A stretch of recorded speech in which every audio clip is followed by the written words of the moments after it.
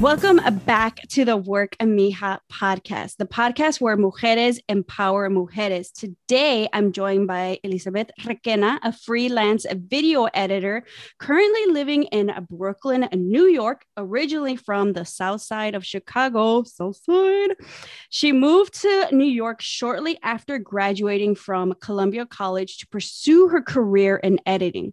She has worked for high-profile clients and brands such as Pat McGrath, Sacha Velour, Target, Revlon, and many more. She has also worked on multiple short films and was an editor for the feature film Killer Unicorn, which you can watch on several streaming platforms such as Amazon Prime, Apple TV, and Google Play.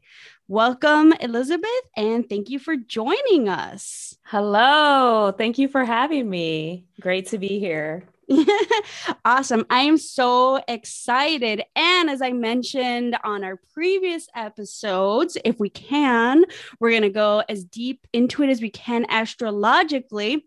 Yeah. And Elizabeth, surprisingly, she willingly shared her placements, giving her sun sign, which I'm going to shout it out right off the bat just to expose you. And if anyone can guess off these hints, Elizabeth is a Scorpio sun, but we also know her moon and rising sign, which I wonder if they will reveal themselves throughout the interview.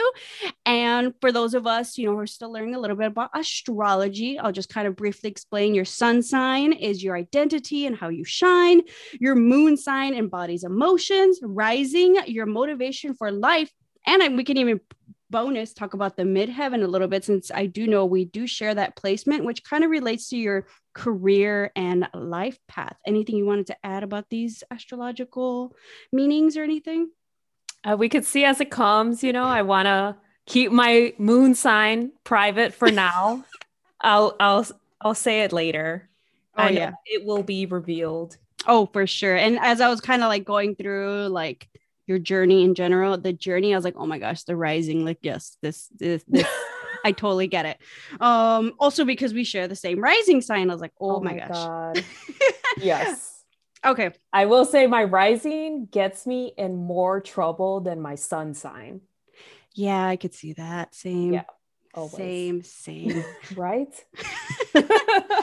Okay, so now to get maybe a little bit more background about you. So I obviously know you pretty well. For listeners out there, Elizabeth is my cousin, but let's give everyone else a little bit more of a background about yourself. Tell them a bit more about where you grew up and what was it that sparked this passion in you to get into editing, and how did that journey start?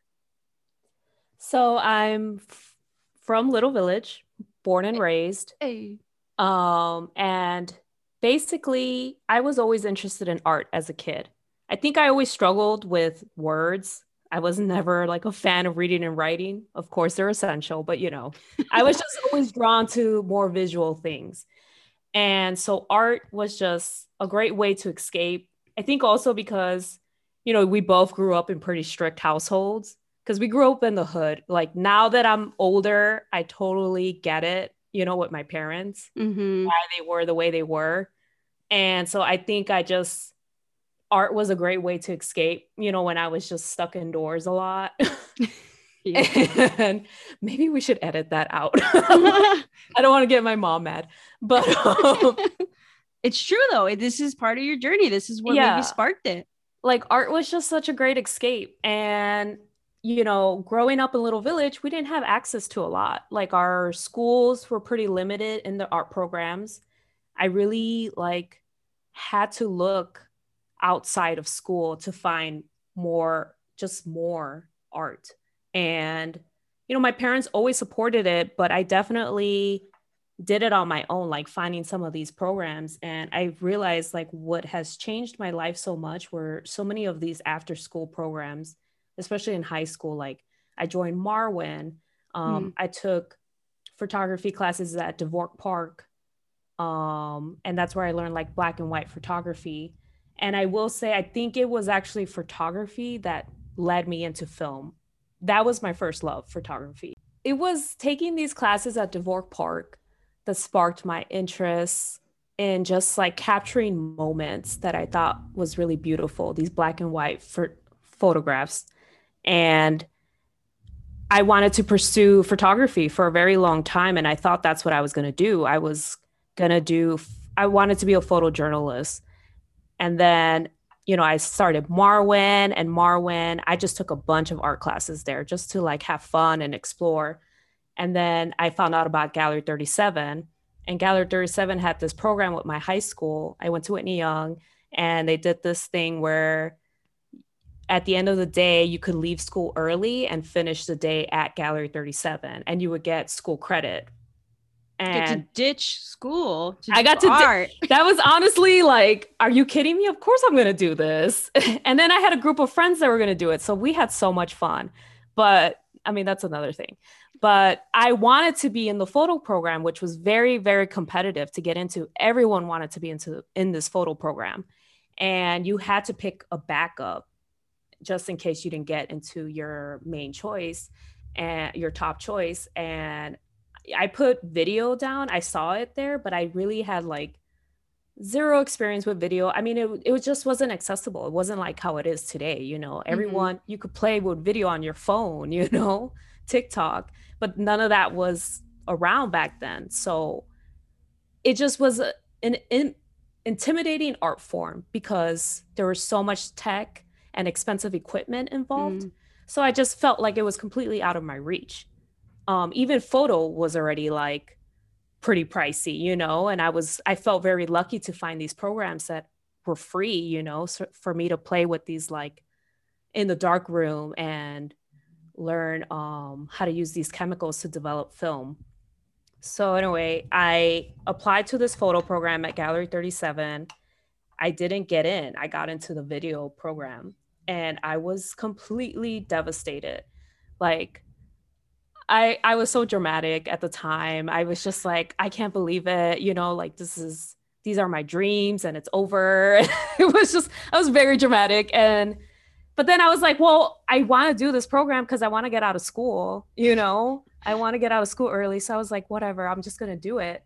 And I'm so glad I did because that video program is what changed my life and what led me to like follow a career in film, in editing, because I just realized like film is the ultimate art form, at least in my opinion, because it combines everything. Photography is involved cinematography wise, like set design, performance too. And then editing was completely new to me. So this is like I first discovered it, and I just thought there was something so beautiful about piecing a story together through visuals. Then there was this other part of editing that was very tedious and very much about detail, attention to detail, which starts to reveal my moon sign a little bit. Yep. I'm like, ding, ding, ding. And I didn't even know that, as a kid, like I had no idea about moon signs at that age. And there was just something about editing that was feeding my soul. And I would just like spend hours on something and I wouldn't even realize so many hours went by, So, and then there's a lot of control too in editing, like I feel like editors have more power than people realize. Oh my God. I'm so see your moon sign. That might be like Scorpio too, though. True. Because it's funny, looking at people's takes, it's like, which one's the best take. Like, okay, they look good here and they don't look that great here. But I'm always let's talk about being judgy.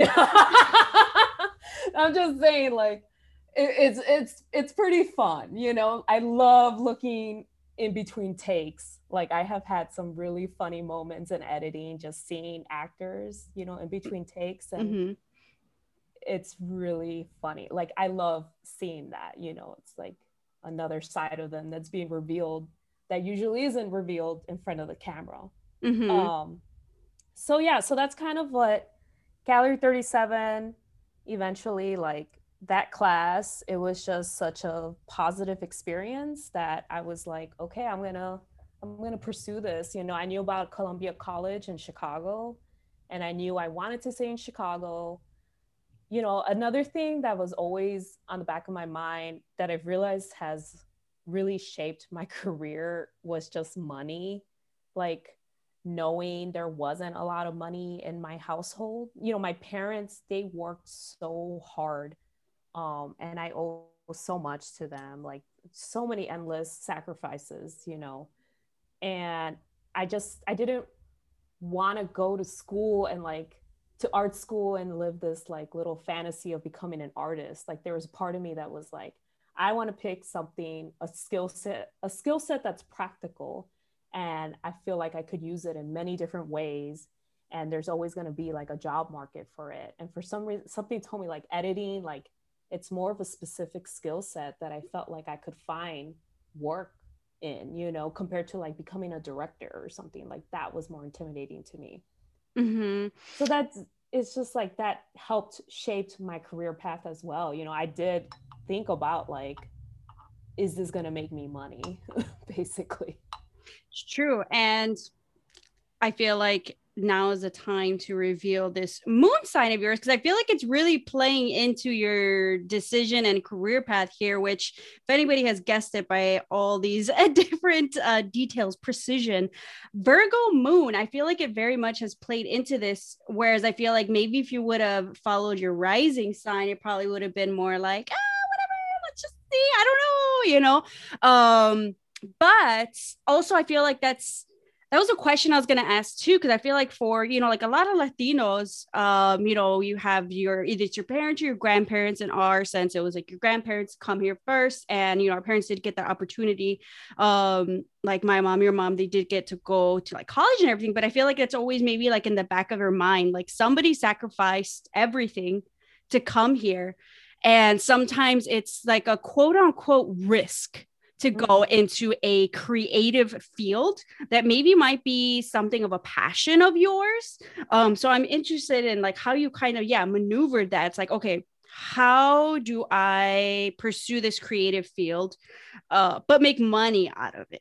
So I feel like that Virgo moon of yours, it's like, okay, we're going to follow our passions, but we're going to make money too, where I feel like, you know, like you said, you know, you could have done director, you could have done maybe film, like the other aspects of it, but you're like, this one's gonna make me money. This one's gonna apply to like my skills, like maybe photography. I feel like would that have been more of a struggle to kind of jump into? I feel like it would have been. I mean, you just have to hustle harder, you know. You also have to be like big with networking, and which I've realized I'm better at it than I thought I was. But at the time, I was like, I'm not this little social butterfly, but I'm actually way more of a people person than I give myself credit, you know. But at the time, I was totally into being behind the scenes. I've always enjoyed the behind the scenes work. And you know, that's probably Scorpio and a little bit of Virgo too. And I like being a team player, you know, like film is a huge collaboration. And I really enjoy that part of it. Like, sure, you could do everything yourself, like that is possible, but like the bigger the production, it's easier to collaborate. So I just like, I enjoy being part of a team. I don't know, with editing, it was just, I mean, then there was the like poetic side to it of like I said earlier, putting a story together through visuals, you know, and the details I was enjoying. But something just told me like, you know, technology is the future, especially then, you know, like technology was just growing. Even then, what was technology back then? Like, I mean, I was using computers, you know, like I was editing on a computer and I was learning how they used to edit with film, like they used the razor blade and would cut the film. It was all manual and then they would tape it together. I even got to, at Columbia, I had the chance to put a film together that way, which was really awesome. Crazy. And also made me appreciate like the technology we have today. So I was just like, technology is just going to keep booming. It's something just told me like editing, there's just always going to be a job market for it, which I mean, there really is. And now even more so with social media, like forget it. Yeah. It's exploded, you know? So I am glad I chose editing because of that. But like I said, a part of it was because even at a young age, I was like, what's realistically going to make me money in a creative field? I was very nervous, you know? I knew I wanted to be in a creative field, but I didn't want to, you know, be broke or like be hitting up my parents for money. And I wanted to take care of them. Like that was my that has been a goal of mine forever. And my mom always tells me like, I got me, you know, like I can take care of myself. So it's no pressure from them. It's just how I feel because of everything they did for me, you know? Mm-hmm. And I feel like that's how we grow up in general. That's the mindset. Like I'll be watching some TV shows. Sometimes we're like widows. They're just like, no, like, why are you giving your money to your parents? Like, why are you taking care of your parents? Like, what? Like that's what you do. No, like Yeah. that's what the goal is because they took care of you. Right. Exactly. And I just always saw from an early age all the sacrifices that were made and how thoughtful they were with money because I actually have no student loans thanks to my parents. I got Nice. 2 scholarships for Columbia College and then they helped me with the rest and it was just them working their ass off. Like Yeah. they had a 5-year plan and so because of that, that's always been in the back of my mind. So I'm just like, you know, I wanted to be successful. Like that was a big thing. Mm-hmm. Um, so at Columbia College, that was my first introduction to seeing how white this field was. You know, even in my classes, there were some classes where I was the only female and the only Latina for sure. It was just Mm-hmm. all white guys, you know, in my classes. Or, you know, then there would be some classes with other women, but there would be like 3 of us in total or 4 tops. It was just very slim. You know, Mm-hmm. like the film program itself had a lot of women and diversity, but like once you started taking your concentration classes and editing, that's where I really saw like, whoa, okay, it's Where'd just y'all go? yeah, it was just like that's what I really felt like a minority, like the most I ever had, you know. Yeah. Because growing up in Chicago, I mean, I was, you know, Chicago's so segregated. I was just surrounded by Mexicans forever. But then I went to Whitney Young, and that was super diverse. It was a magnet school. And even these after school programs I was a part of, like the art programs, they were all very diverse. So I was always surrounded by diversity up until college, really. Wow. Yeah, that makes sense. Columbia. And then in the field in general. So now for my next question, I feel like your rising sign's starting to make sense, or in general, just like thinking back, I feel like what you're saying, like not as social but I feel like you always were because I feel like you moved from school to school. So you always kind of had to meet new people in general. And you always made friends. Like you have like your friends from this school, your friends from this school. And I feel like you kind of carried on those relationships pretty well. So you've lived in Chicago your whole life, you know, knowing what you wanted to do now. Did you know like the next step was I have to go to New York? Well, the thing was, I always thought I would end up in LA. I always knew I wanted to move out of Chicago. Mm-hmm. I just wanted to travel. That's probably my rising, you know, Mm-hmm. like I wanted to roam around. We could just say it. I'm a Sagittarius rising. Oh, wait, did you Hey. say it already? No, no. Okay. So I'm a Sag rising. And part of me always knew I was going to move. I thought LA because I was thinking film, you know, like movies. Mm-hmm. And what happened was that so I graduated from Columbia College. I had actually a really good experience at Columbia. I learned a lot, a good foundation. And thankfully, you know, I felt like I really didn't make any friends at Columbia College, but I guess I did because um, someone reached out to me a few months after we graduated that he was moving to LA. So there was an opening for his internship, you know, where he was interning at. And he was like, I think you'd be great. You know, you should apply. So I did. And I got this internship. And I was there for a few months, almost a year. I really wasn't getting what I wanted from that internship. It was a super outdated post house. Mm-hmm. That's where editors work. It's a post house, post production. Because there's a production house, you know, where they film the movies or the whatever commercials, TV shows, and then post houses handle all the post work, which is editing, animation, color, sound, all of that. So I started working at this super outdated post house, well, interning there. Luckily, there was actually a Mexican editor there. Shout out to Renee. He's actually killing it. Hey. He became a mentor of mine, definitely took me under his wing.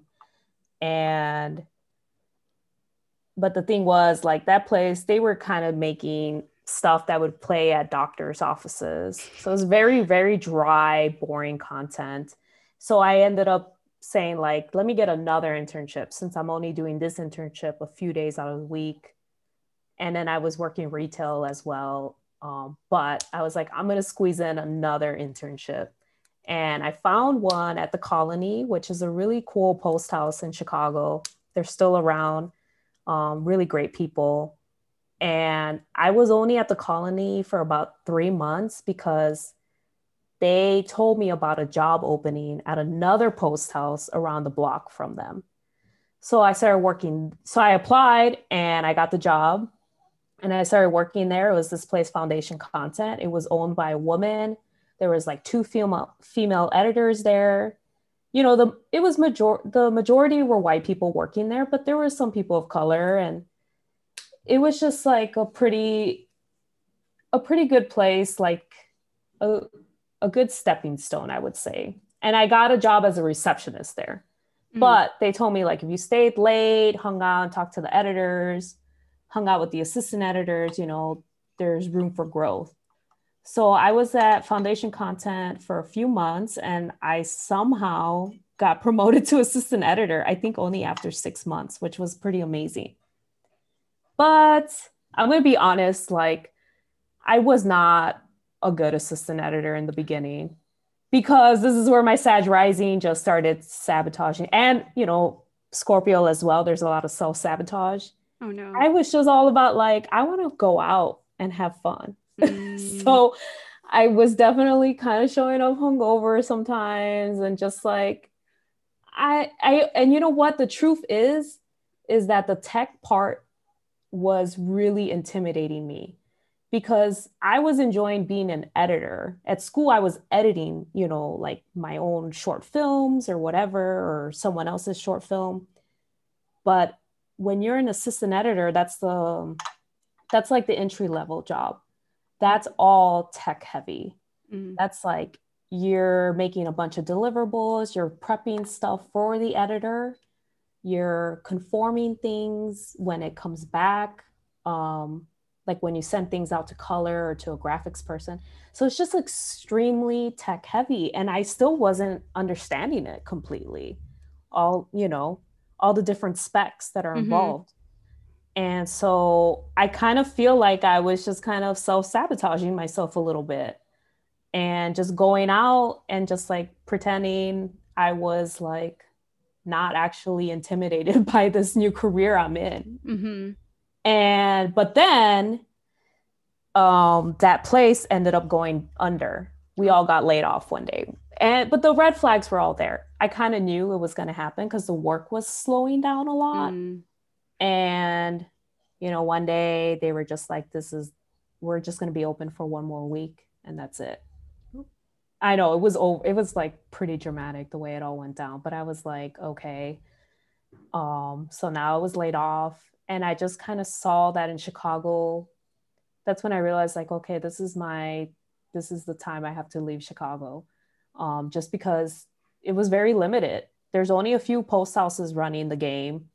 You almost have to wait for like somebody to die, like no joke, to get into some of these big post houses. And then there's all these little ones, but I just felt like they all, you know, it's very hard. It's just very hard for them to survive. And I heard that more and more were closing. So I was just like, I think this is just time. This is just like a sign for me to like figure something else out. So then it was kind of amazing how everything came together, because I got laid off at the end of January and my best friend was living in New York and she needed a roommate. And I had saved a little bit of money, luckily, since I was living at home. And I was just like, all right, let's do it. And she was like, I need someone by March. And I told my parents, nobody believed me because I was like, I think I'm going to move to New York. And they were like, yeah, okay. And right. Oh, it's just something crazy Elizabeth saying. Right. She's just saying this crazy stuff. And I was just like, no, I'm going to do it. And I started packing up my room. And then luckily my brother, Jose, he was like, I'll drive you. And my other best friend, Natalie, she's like, I'll help you. So we were like, let's do this. So like in 3 weeks, we figured it out, a plan to get me to New York. And I think my parents were definitely in disbelief. It was pretty hectic. And I was just kind of like, okay, I'm leaving. Was this like, I'm leaving, I found a job and I'm leaving, or was like, I'm leaving and I'll find a job when I get there? Oh, I had zero plan. I had no plan. I was just like, so the Virgo moon moved out, and Sagittarius, this is Sagittarius rising taking over. This is after Loca Callejera kind of, phase. Like Sag took over here, but this was like, I was 23, 24. I think I was 24 by the time I moved to New York. Yeah, I just felt like I was always doing what I had to do growing up. Like I went to school, I went to college, I got check. Here's from my parents. I've been doing what I had to do. Now it's time for me to do what I actually want to do with my life, Mm-hmm. And I think that's why I was just like, I'm going for it. I'm going. In retrospect, I do feel like I could have handled that better. But you live and learn, right? Well, yeah. So you, and I feel like Jose just drives everybody to the new home. Like he's just the driver. So if I ever move, I'm calling Jose. So you get to New York, no job, no plan. You're there. Well, let me go back, because you know what? My Virgo moon kicked in, because then I think it was a week before I was like, this is really happening. I'm moving. I spent hours on my resume, the little resume that I had, with the little experience that I had. And I reached out to a bunch of people from the colony, like from where I interned and, foundation content where I also had worked. I kept in touch with everyone that was working there. And thankfully, one of the producers that worked at Foundation Content, she had just moved to Chicago from New York, which really sucks for her because she just had gotten this job at Foundation Content. We all got laid off. Dang. But I reached out to her and I was like, I'm just going to take this big risk and move to New York. I don't know anyone. Like, do you have any contacts that I could reach out to? And she sent me a list. She was like, I got you. So she sent me a list of people. So I wrote up a cover letter, a resume, and I sent it to everyone on her list. I think like 3 people responded. Nice. From like, she gave me, I don't know, 12, 15 people to reach out to. And one of them is actually still a good friend of mine, David Manzo. He responded. He was working at this place called Launch, which was, it's a total nightmare of a place. And I can say that because I don't care to work there again. But they did previs. So they don't even make actual commercials. They hire them to make like animated commercials, kind of like an animated storyboard. Some of them are actually like legit animated commercials, and some of them are super rough, depending on how much there is in the budget. And so it's just kind of so production houses can see like what kind of commercial they're putting together, just so they have a clearer picture. So it's a very specific type of place. And I had no idea like what I was getting myself into. But he was like, we're looking for a receptionist. And I was like, I was just a receptionist. And I had just gotten an assistant editor position. Granted, I was only an assistant editor for 3 or 4 months at Foundation Content. And like I said, I really wasn't the best one. So I was really scared. Like I gave into fear. And I think about this decision all the time, but I took the job, or I was just like, I was on the road when he emailed me about the receptionist job. And I was like, yeah, I'm down. And then they called me shortly after and they were like, when are you in New York? Come in for an interview. And I'm like, I'm there tomorrow. And they're like, okay, come in the next day, So I was like, wow. So on the road, like things were falling to, so this was just an exciting time at the time because I was just like I said, I had zero plan and finally something was coming together. Yeah. I had some job opportunity. And also I was just scared because of like, just seeing the rent that I was going to have to start paying. I was like, oh my God, this is expensive. And New York is an expensive town. I was just like, I need to have a job now. Like, what was I thinking? Just coming out here. Like, then it just hit me like, I need a job right now. So I was like, let's do this. I'll start as a receptionist again and work my way up because I don't know anyone. So I was like, I can also build my network, which is what I ended up doing there. So I get to New York, I'm interviewed, I get the job pretty all like the next day after the interview. So everything happened really quickly. That job was a total nightmare. I was working like 12-hour days almost every single day, sometimes more. And I was just a receptionist, you know, like in the beginning. It was just to just lock up the place because these client sessions would go on really late all the time. There for about a year. And I was trying to get as involved as I could. Like I was PAing for any shoots. I was associate producing, like really getting along with all the producers and helping them out with anything they needed. I was archiving their library, like archiving all their masters.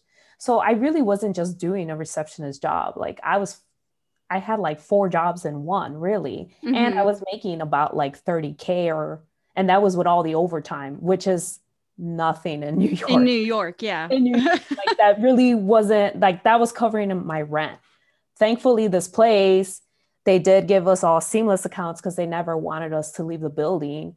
So they would give us a credit for lunch and dinner. Yeah. So that's the only way I felt like I stayed fed but then I also was just, it was really rough. It was a year and a half of that, of me just like working insane hours and also just not doing what I went out there to do. And it was like I hit a low point with it. I definitely like felt depressed and I felt like it was never going to happen for me. I was like, I was just really giving into that self-doubt and feeling like I'm not going to become an editor. I can't even get an assistant editor job. And then the place I was at was also kind of racist. Well, not kind of, they were racist and sexist. They were very sexist. And it started to hit me that they were stringing me along because they kept saying like, yeah, you know, we're going to promote you, but you know, you're a good receptionist. Like they didn't want to lose me as a receptionist. And I just saw that they saw me a certain way. And then it was like already reaching a year and a half. And I already had multiple reviews with my boss. Well, one of my bosses, since I had so many. And it just was going nowhere. And I was getting very fed up. So I finally like demanded a talk with him after like he was avoiding me for weeks because he knew like I was upset, you know. And finally I sat him down and I was you sat him down. I sat him down. For real. I chased him down when I saw him one day because he was ignoring me straight up. Damn. And I was like, we need to talk right now. And he was like, okay. And I gave him a list of everything I was doing. I'm like, you know, I'm a PA on all these shoots.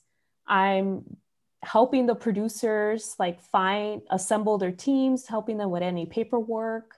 I'm archiving all these masters and generics for you guys. I'm assisting the editors when I can, and on top of my receptionist work. And he was like, well, I saw crumbs on the kitchen counter the other day. And, you know, you got to keep an eye on that. What? And that's where I was just like, so he sees me as a little Mexican maid. Like, it just really triggered me. Oh, yeah. And I was like, are you kidding me? And I don't even remember what I said in response to that. But he got up in the middle of me talking. And he was like, I don't have time for this. And he left the room. And so I was like, I was ready to explode. So I just followed him out of the room and I took a deep breath and I was like, okay, if that's how it's going to be, tomorrow's my last day. And he just like, he was walking down the hall and he kind of turned around and he was just like, pfft, and he just kept going. Like, he was just like, yeah, okay, you know?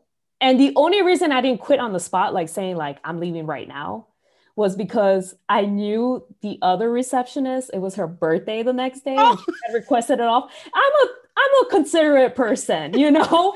And I remembered, I was like, okay, I don't want to screw her over for her birthday. So I'll finish the week off. It was a Friday. I was like, I'll do it. You know, I'll just come in and finish the week. And he totally didn't believe me at all. I went back and I told everybody. I mean, the thing was, I actually got along with the coworkers there. It was the bosses that the management, they were the ones that were like pretty racist and sexist. But my coworkers, like the editors and the animators, they were all great, you know, and even the producers. And so I told everyone, and everyone like felt terrible, but they were all like, you've been jerked around, Liz. Like, you should leave, you know, like everyone saw it. I made sure to tell everyone so no one thought like I was just like saying that, like I meant it. So then the next day, the word got out, you know, that was my last day, and everyone was trying to convince me to stay, like the managers. And then that one guy, that manager, called me up and he was like, hey, Liz, you know, really sorry about yesterday. I was just in the middle of a lot, so I couldn't really talk to you, but I have time now. You should come down and like, let's finish our conversation and see, you know, what we can do for you. And I was like, you know what? That's fine. I'm actually really busy right now, so I can't come down and talk. And like I said, today's my last day, and I hung up on him. And that felt so good. It felt so good. And everyone was so amazed at that place because there was something about that place that just had a hold on everyone. It's like they knew how to hire like really nice people that were just hard workers. And they like made you feel like you can't find a job anywhere else type of thing. Felt like everyone was kind of like, not brainwashed, but I don't know. Like they really had a hold on everyone there. They know how to hire the right mindset that they can, you know, manipulate. And I feel like this happens often. Yeah. And I feel like this happens often in creative fields too, because they all know we're all there for our passion, you know? So they like animators, oh my God, they get screwed over so hard. I don't know how animators do their job. That's a whole other thing. But I felt like that shattered that image for them, because a lot of people after I left quit. And they told me, they were like, Liz, like it was you quitting that kind of inspired me to get out of there. Like, what was the rebellion? Yeah. So, and they threw a party for me. It was great. But then I was like, okay, so now I'm back to square one. Like I just quit that job without a plan. I was about to say, what was the plan? Okay, so Sagittarius rising is like, let's go. So now I feel like the Sagittarius rising just makes these decisions on the whim, so that probably Virgo moon has to kick in, just has no choice but to kick in. Like, oh my gosh, here we go again. What does she do? That's what I've been thinking, because I have these moments in my career where I clearly gave in to like security and stability. And that's totally my Virgo moon. Maybe a little bit of Scorpio too.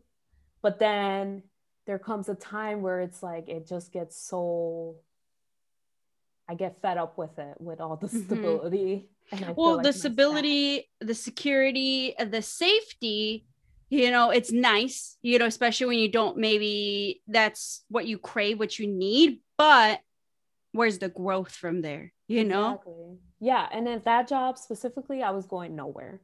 So that's where I was talking about earlier about regret. Like part of me was just like, I should have left that job way sooner.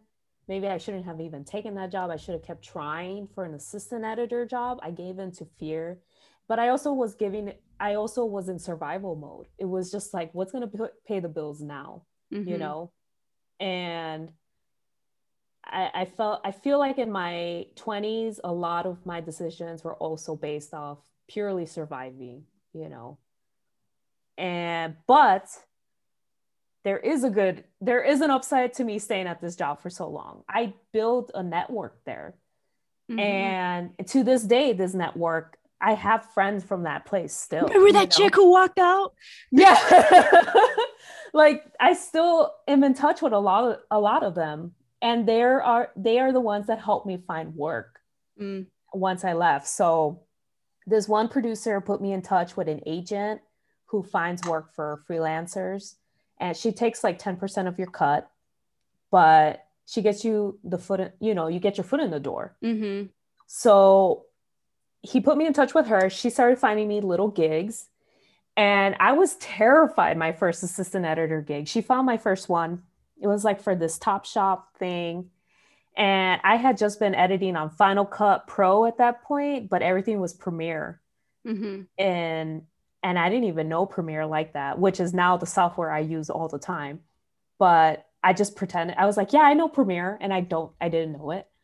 And I definitely had like YouTube open the whole time for that job. And I was Nice. just like, it was just like that fake it till you make it type of thing. And that's what I ended up doing. And I don't know what happened that finally all the stuff that was intimidating me so much just finally all like it all made sense. Mm-hmm. And I understood it. I think because I was around it for so long. And once you're in the job and you're actually doing it, it's like I figured it out. I understood it. And it wasn't a big deal anymore. I like finally got over that fear. And it was just from purely doing it and really focusing, you know, and taking the time to learn it properly. So I was getting these little assistant editor jobs, which was great. But then I went through a dry spell. There was a month where I didn't get any work and I started getting really nervous. And I was like, I think I need to find a staff job because I think I'm not experienced enough yet for freelance. At least that's how I was feeling. And thankfully, a friend of mine, also a producer, she hit me up because there was a job opening at her job and it was an assistant editor role. So I applied and I got the interview and I got the job.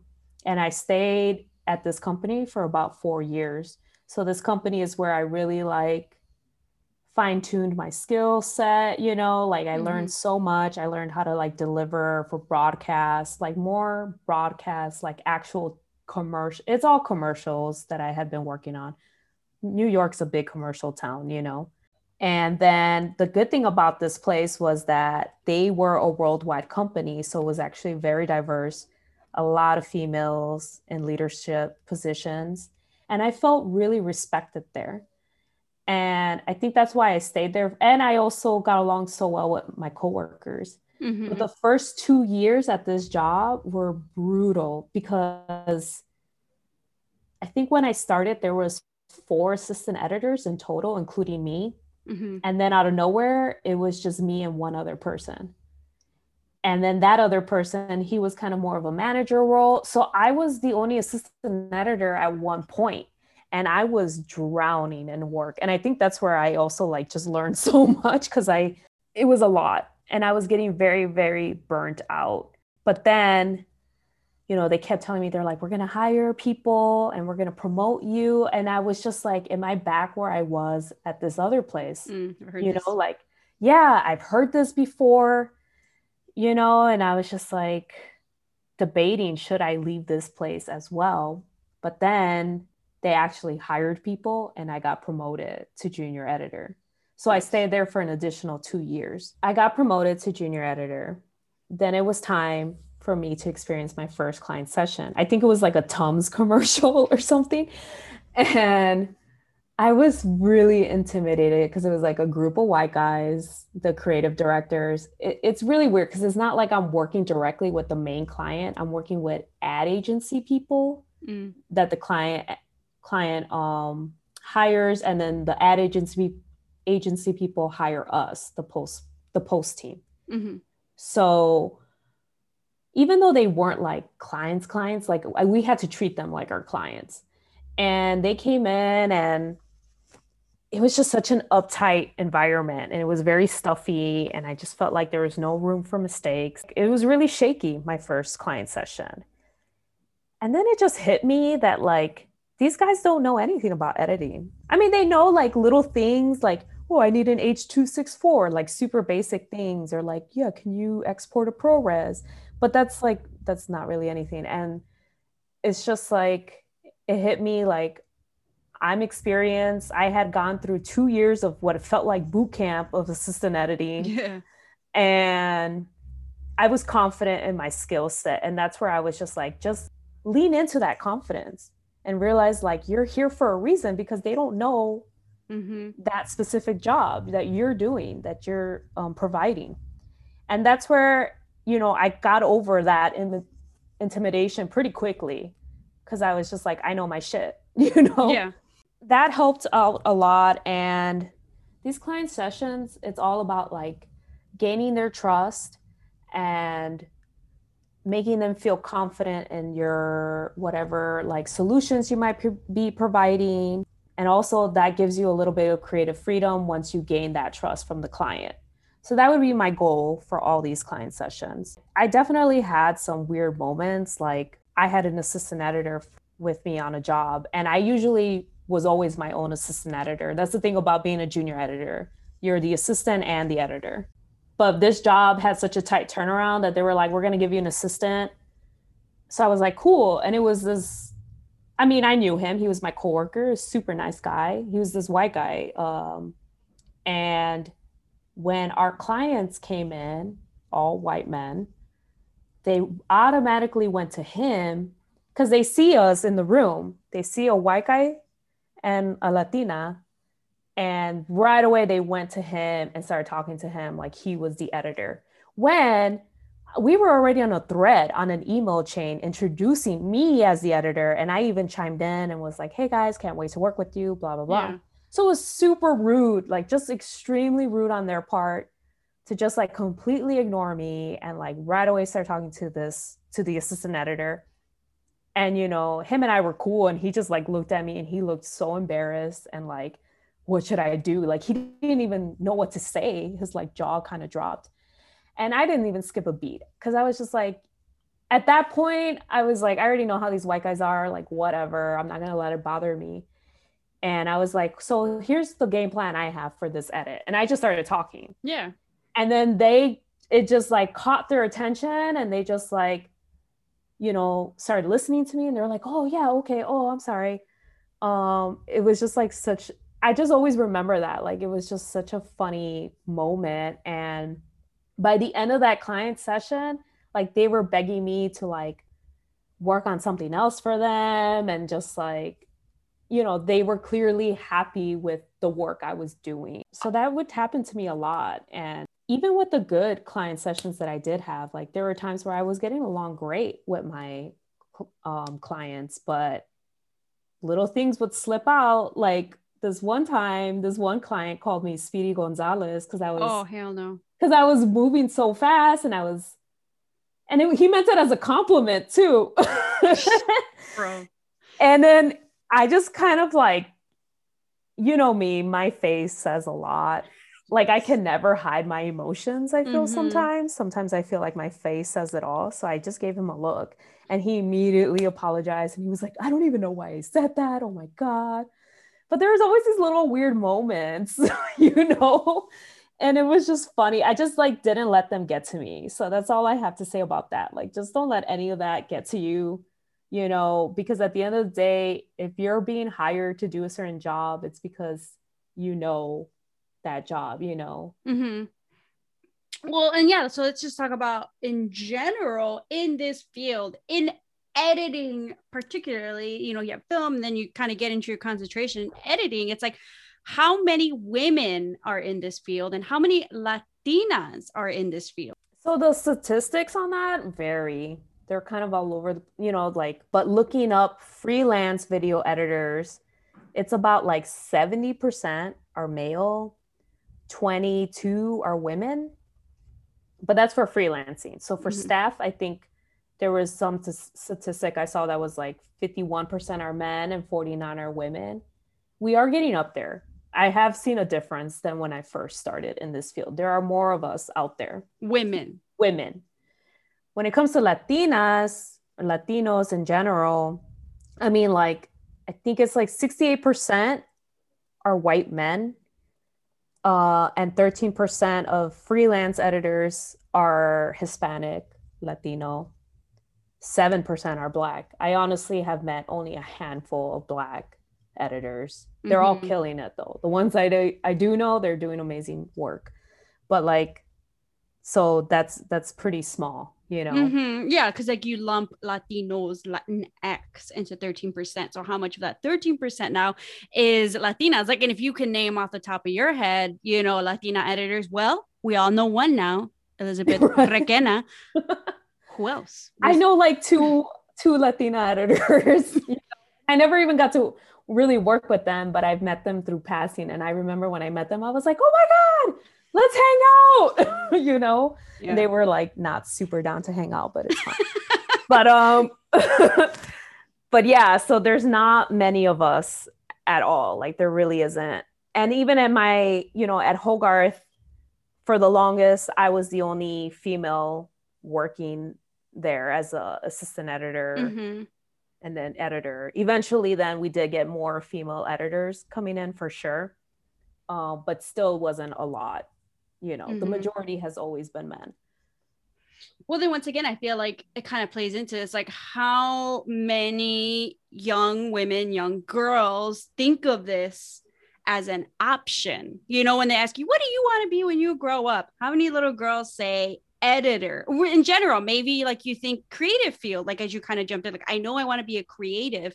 And just thinking about like the limitations of these programs now available, to kids in the neighborhoods, like how much exposure does this industry get to Latinos, Latinas in general? Like, how do we expose more kids to this as an option and kind of take away that risk factor into going into a creative field? So I think your story is very interesting in figuring out in how can I get into creative field and make money out of this field in general. So you kind of find that nice little industry, little pocket where it's like, okay, maybe in a way, like this is how I explain it to my parents, like, no, this will make money, like I kind of felt like I had to sell it, but the truth is my parents were always very supportive, which I'm very happy about and lucky. Because that's not always the case, No, it's definitely not always the case. And I feel like maybe my dad was a little nervous when he heard about it,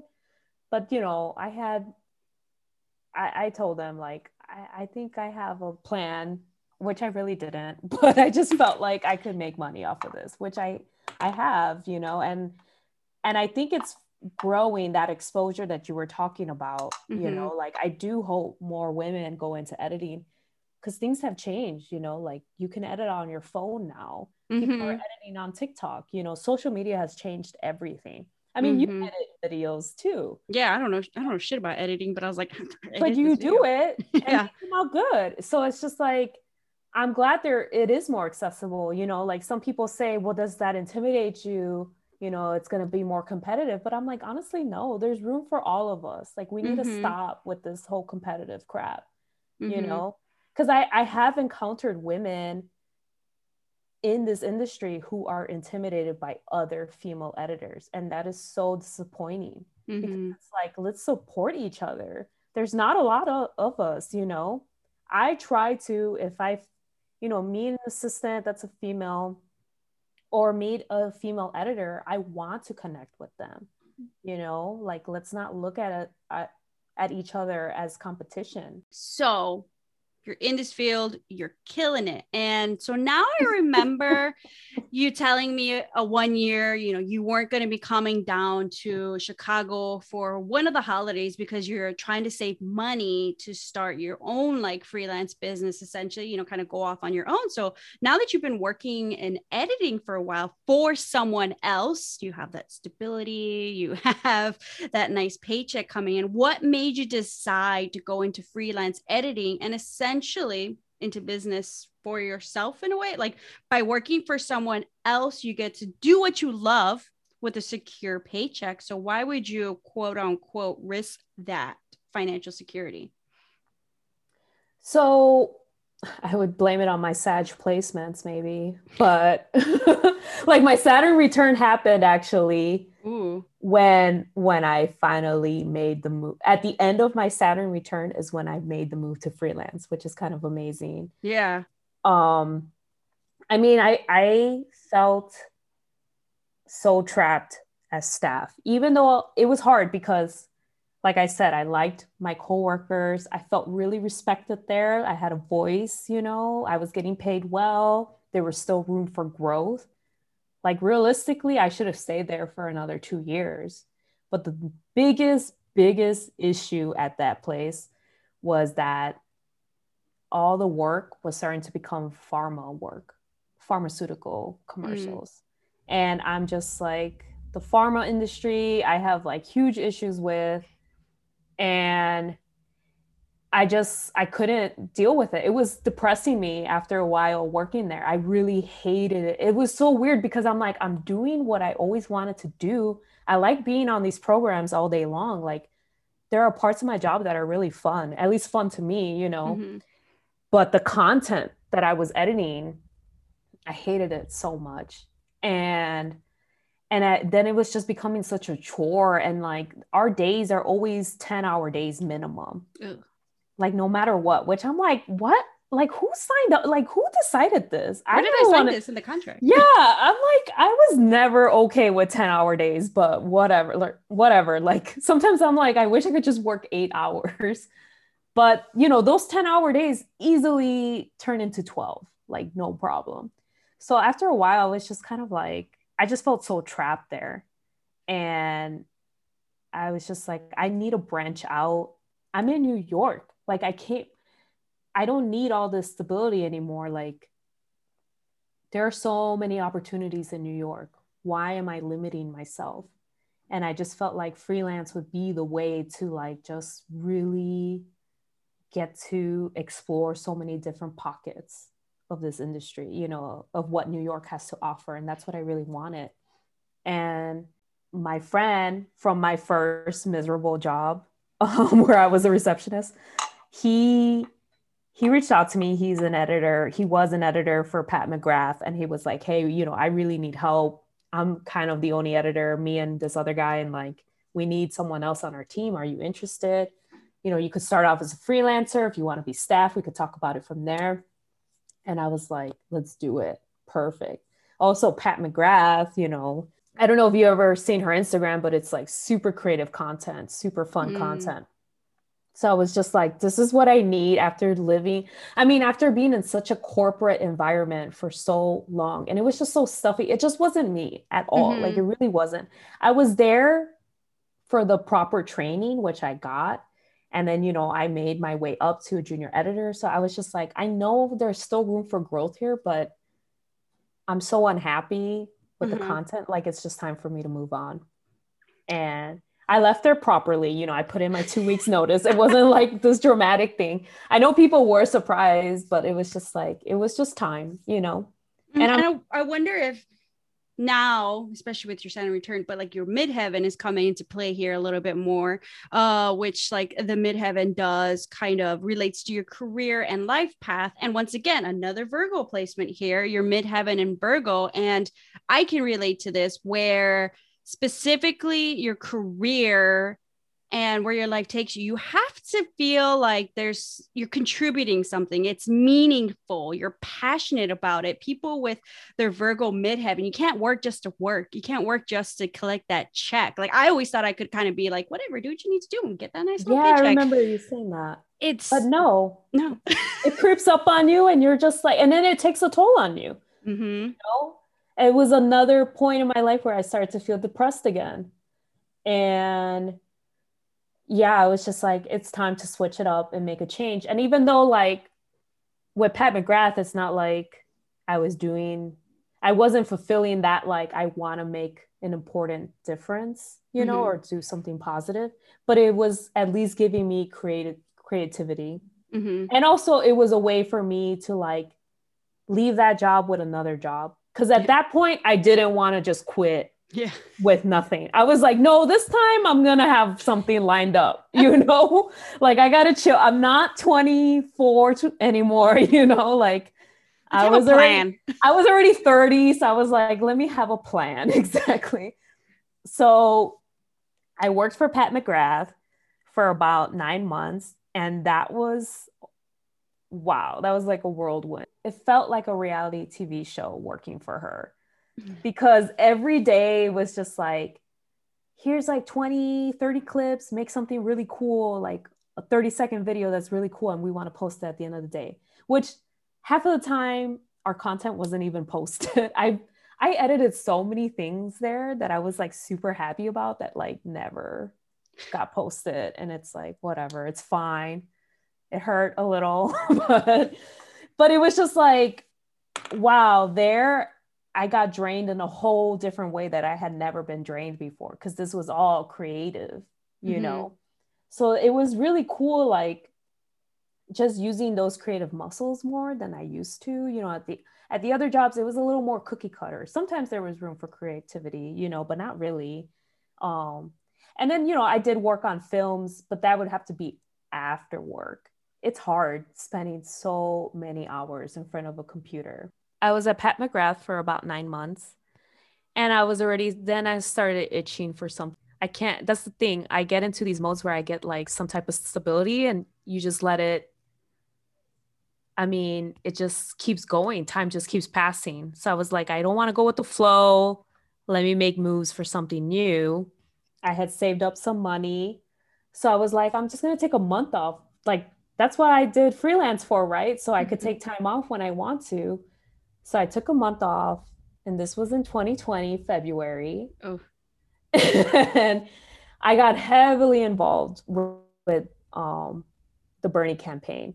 I started phone banking, and so I got kind of distracted there, and I just got all involved with that, with the primaries and door knocking. And then I was like, I'm going to make a video. I hadn't done a video in such a long time. For so long, I had just been doing editing. And you know, I used to do, I mean, you've been in my old short films. Hey, I used was to a be star.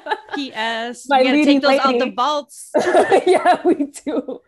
So she was my leading lady in a lot of short films I did in college and high school. And I hadn't filmed in such a long time. So I didn't realize like how much I missed it, being a part of the production side of things. It's so much fun. It's so much more social as well, you know, as being an editor, you're just behind a computer screen for hours in a dark room. Like I spent so many summers just like in the dark, I feel. And so I was just kind of like, I'm ready for like, let me explore other things in my industry, you know, like let me stop limiting myself. So I made a video for Bernie, just promoting him during the primaries, but it was so much fun finally, like being the producer, the director, you know, the cinematographer, everything. And I realized like I need to start getting back into this more, like creating my own work and like not just always working for someone else. So I was super excited for the future. And then COVID happened in March. And it was funny because, you know, I took the month of February off and I made this video. And then March came and I was like, okay, I think it's time for me to like find work again. And I found work. So I was like super happy that I was just able to find work. And then I worked 2 days at this studio I had never worked at before. And then they announced the shutdowns in New York. And I got an email the next day and they're like, sorry, Liz, we're going to have to cancel the booking because we don't know what's happening. And I had an interview lined up for mid-March or the end of March. That was canceled. They were like, we're not hiring. I had it wasn't an official booking, but I had a hold at another studio that got canceled. So within a week, I lost 3 jobs. And I was just like, whoa, you know, what's going to happen? But I was like, you know what? It hit me. So I think I was already realizing in February when I was doing the Bernie video, how burnt out I was from editing. And I was like, I need to like just not look at a computer for months. And the thing was, I was still trying to edit a whole other Bernie project in the beginning of COVID. I was, you know, that sadly didn't go anywhere because it turned into this animation thing, which like, I'm not an animator. I know some animation stuff, but like it's a whole other monster. And I was like, I can't do this. Like, I really resented my computer. Like I didn't want to look at my computer. And I was like, I think I'm over editing. Like I just felt so negative about editing. And it was just me being burnt out. I was super burnt out. I had never taken a break from editing. And thankfully I was able to get on unemployment. So for COVID, that helped me a lot. So I was able to take a break. And that's when I discovered a whole new passion, which was herbalism. And, you know, we're talking about like now everyone's seeing how draining it is to be behind a computer, right? Because now everyone's working remote. Yeah, it really sucks to work behind a computer for hours. Like, trust me, like that's my whole career. And so I just realized like I'm a pretty hands-on person. I need to do something with my hands. And I had gotten COVID in March as well. So that made me super concerned about my health because my lungs did not feel okay. And I think part of it is from growing up in Little Village, to be honest, because of that power plant that was nearby. Like I know a lot of people have asthma because of that. And I'm like, I was never diagnosed with asthma, but I think like I have something.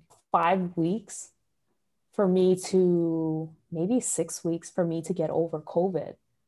Like it was, my symptoms were always kind of mild, like it never got too extreme, but like my lungs didn't feel okay for so long. And that really scared me. And then, you know, I started seeing all these articles talking about like the long-term effects of COVID. And so I was just like, I need to make some lifestyle changes and start living a healthier lifestyle. And, you know, I heard about mullein. That's an herb that really helps your lungs. It restores scar tissue. So I started drinking a lot of mullein tea. And then I just like, you know, I had all this time on my hands. So I just started looking up different herbs. And then I just started following certain Instagram accounts. Thankfully, like the wellness and spiritual community, they're so open about sharing their knowledge that I learned so much through different people's Instagram accounts.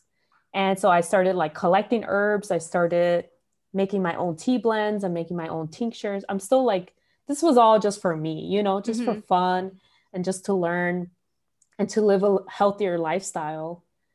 And well, I won't say it yet because this is still in the works, but it has inspired some new projects that I'm going to try out later on this year, you know, but it's more of that Virgo midheaven, you know, like combining, because for a while I was ready to ditch editing. Like I think everyone in 2020, you know, we all had those moments where it's like, because we're all forced to slow down. So we had more time to reflect and think about our careers. And it's like, part of me was like, maybe it's time for me to do something else. But then honestly, I was like, what? Like, I don't know what else. Like, I love that I just get to work with visuals all day. You know, I get to work with video all day. And, you know, I'm not big on writing a bunch of emails or like reading. So reading and writing is still not a thing. Yeah, I was just like, I think this might be the job for me. But I just realized I need to think of it differently. So like I said, there was a point where I was like, I think I'm done with editing. But I just needed a break because now work started picking up, you know, around September, my unemployment ran out and I started getting hit up for jobs. So I was like, all right, let me do it, you know. And I took a job that was so insane. Like the hours were insane. And it was just like, I was like, oh, this is what I hate about this industry. This is why I was ready to like leave. But then that booking was over. It was only a 2.5 long booking. And I'm like, oh, right. This is why I'm a freelancer. Because then I could take a break from crazy jobs. Nice. And so I took a break. Then I found another freelance job, which I've been enjoying a lot, actually. And I'm starting to remember what I loved about editing again. And I'm like, okay, so I'm not done with editing. I just needed a break. That's all. But now I have this whole new passion with herbalism. And it's a nice break from like being in front of a computer. Like I need something else where I'm not looking at a screen. So that gives me that, you know, it's all about balance for me. You know, like I like working. I respect the hustle, but I don't want to work all the time. I want to enjoy my life, you know? So that's what freelance life has been giving me right now. More freedom, more time. I'm saying no to jobs at this point. Oh, that's good. Because I'm like, I already have a job. I'm booked. I'm fine with that because then booked I have time to do other things. Booked and busy. You know, I'm starting to get more into wellness, which I've been reading like Virgo is huge on that. And we kind of are natural healers, people with Virgo placements, you know. you're just drawn to that. So I just feel like I'm getting super drawn into this world of herbalism, and I'm ready to combine it with my other world of editing. Also, the Virgo talking is like, well, here's a passion. You can also turn this into a business. Well, I don't know if I'm gonna like try to make money. It's more, it's gonna be something else. We'll see. I'm not ready to fully talk about it, but it's not really like gonna be business. Because I was thinking that I'm like, I don't want to turn another passion into a job, because then it got me where I got me like last year where I was almost done with editing. You know, it is inspiring a lot of creativity. I will say that. That's good. So we'll have to stay tuned and see what's next for Elizabeth and where herbalism takes her. So in a way, like for a lot of people sometimes, and, you know, I've mentioned it for me, like kind of taking that pause to, you know, take a break has really introduced some new and really good, maybe healthy things into our life. And in general, just taking that break. So I'm curious and definitely going to have to follow along to see where this takes you, and you know, this wild ride in general, you know, from, you know, coming from Chicago, finding this creative passion, and now being your own freelancer, which at the same time you essentially are your own boss. Yes. Yeah. I mean, pretty much like I had to set up my own website. You know, that was the crucial thing. You have to find your own jobs.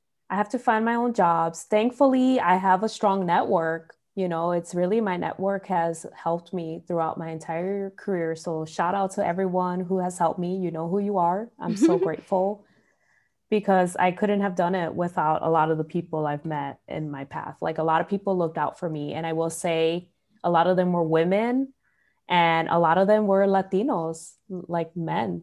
Latino men, you know, like really looking out for me. And I just really appreciate that.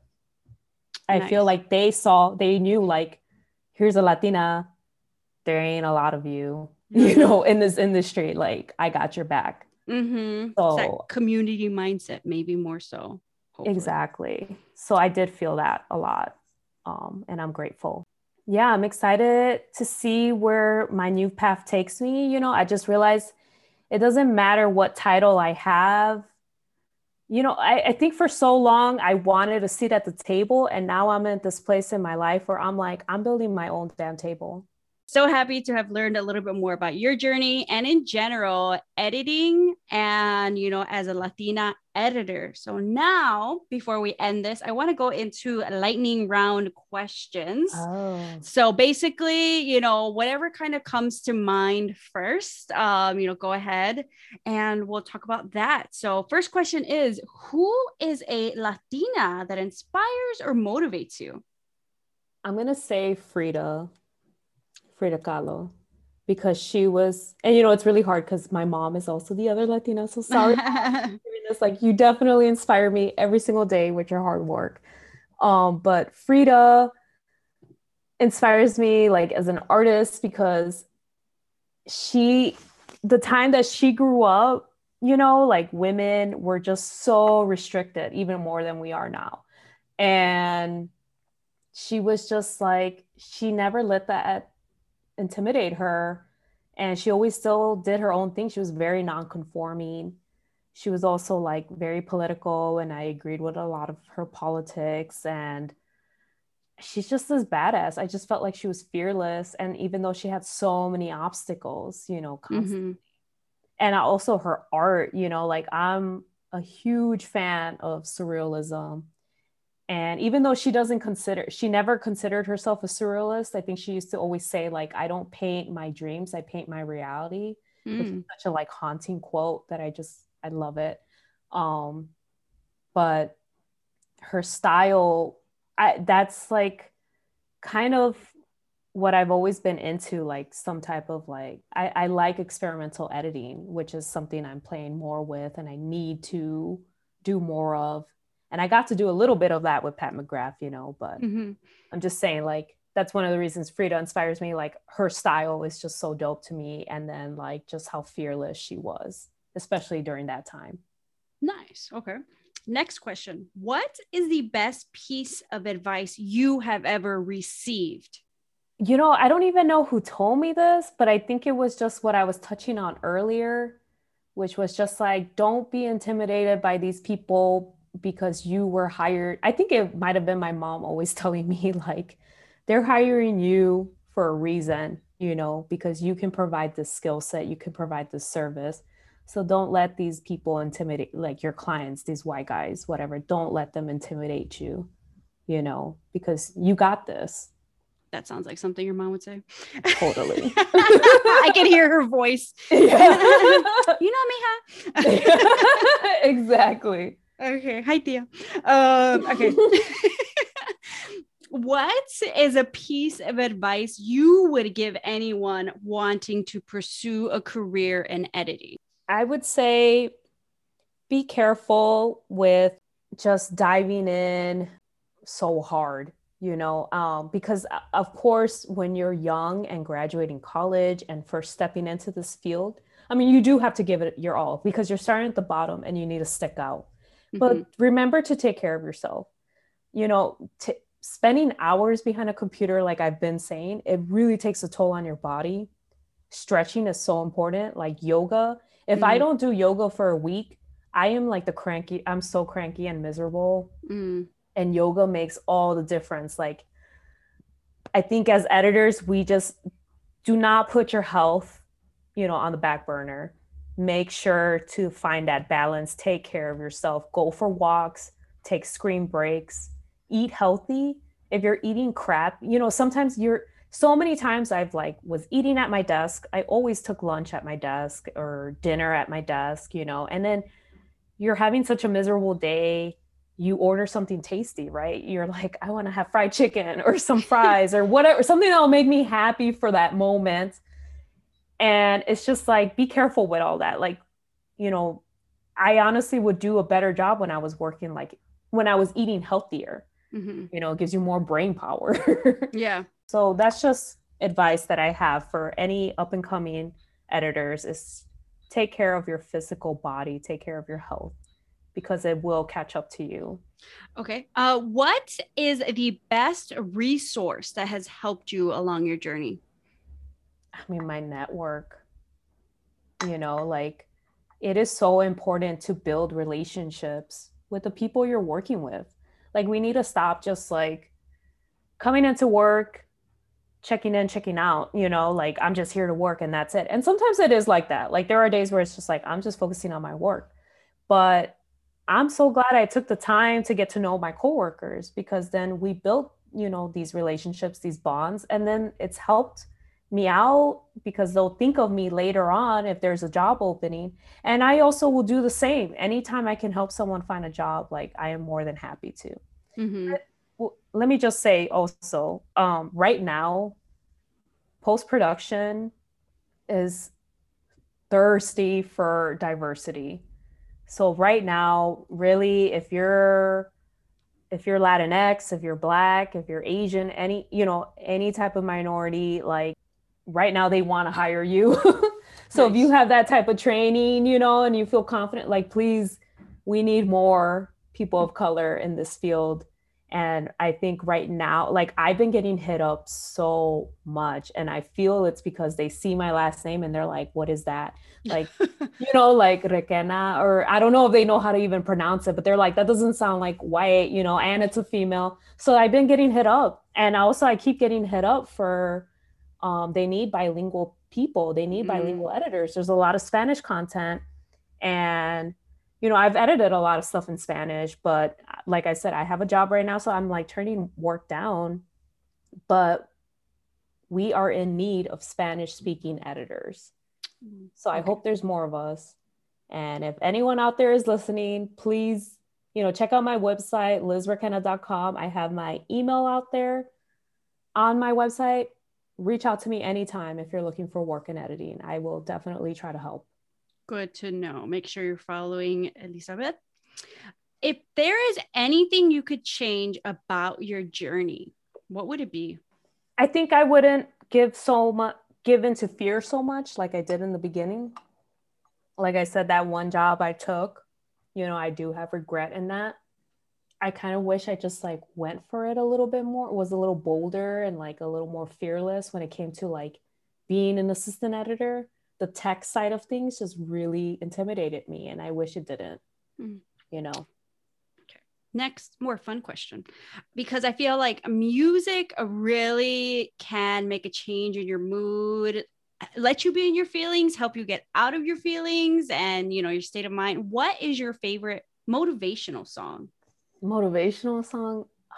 I know you're Scorpio. You like those in your feelings music, probably. Water. Yeah, because I'm like, I honestly do not have that motivational playlist whatsoever. My music is like, I like a lot of post-punk and new wave stuff, but so I can't honestly answer that question. But I will say that like when song just gets you through.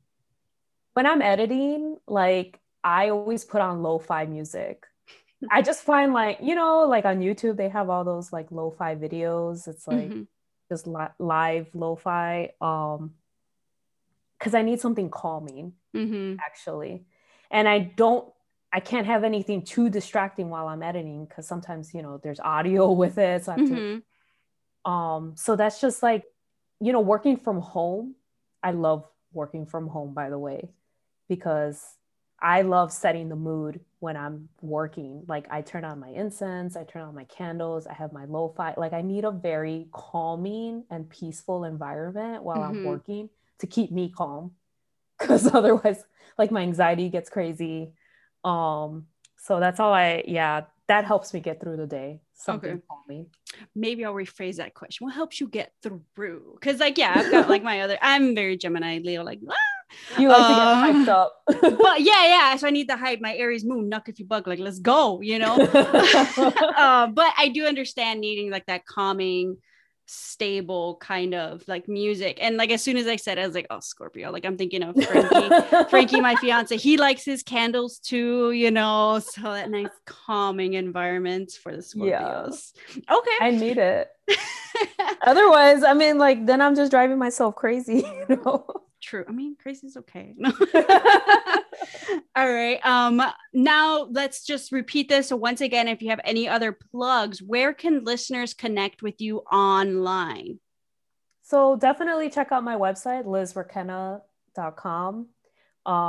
There I have a contact area. You could check out my work there, and then feel free to hit me up. If you have any questions, I'm happy to answer any questions. I know what it's like to just have zero network in the beginning, like I didn't know anyone in the beginning, and now I know a lot of people, and I'm willing to pay that forward, all the help that I got. Yeah. So I will make sure to link your info in the show notes for anybody who is interested, who's listening, who has been thinking about getting in this field or knows somebody, to listen to this podcast. And just don't let that fear or lack of knowing anybody stop you in a way. Here is someone who did it in their crazy journey in their own crazy way.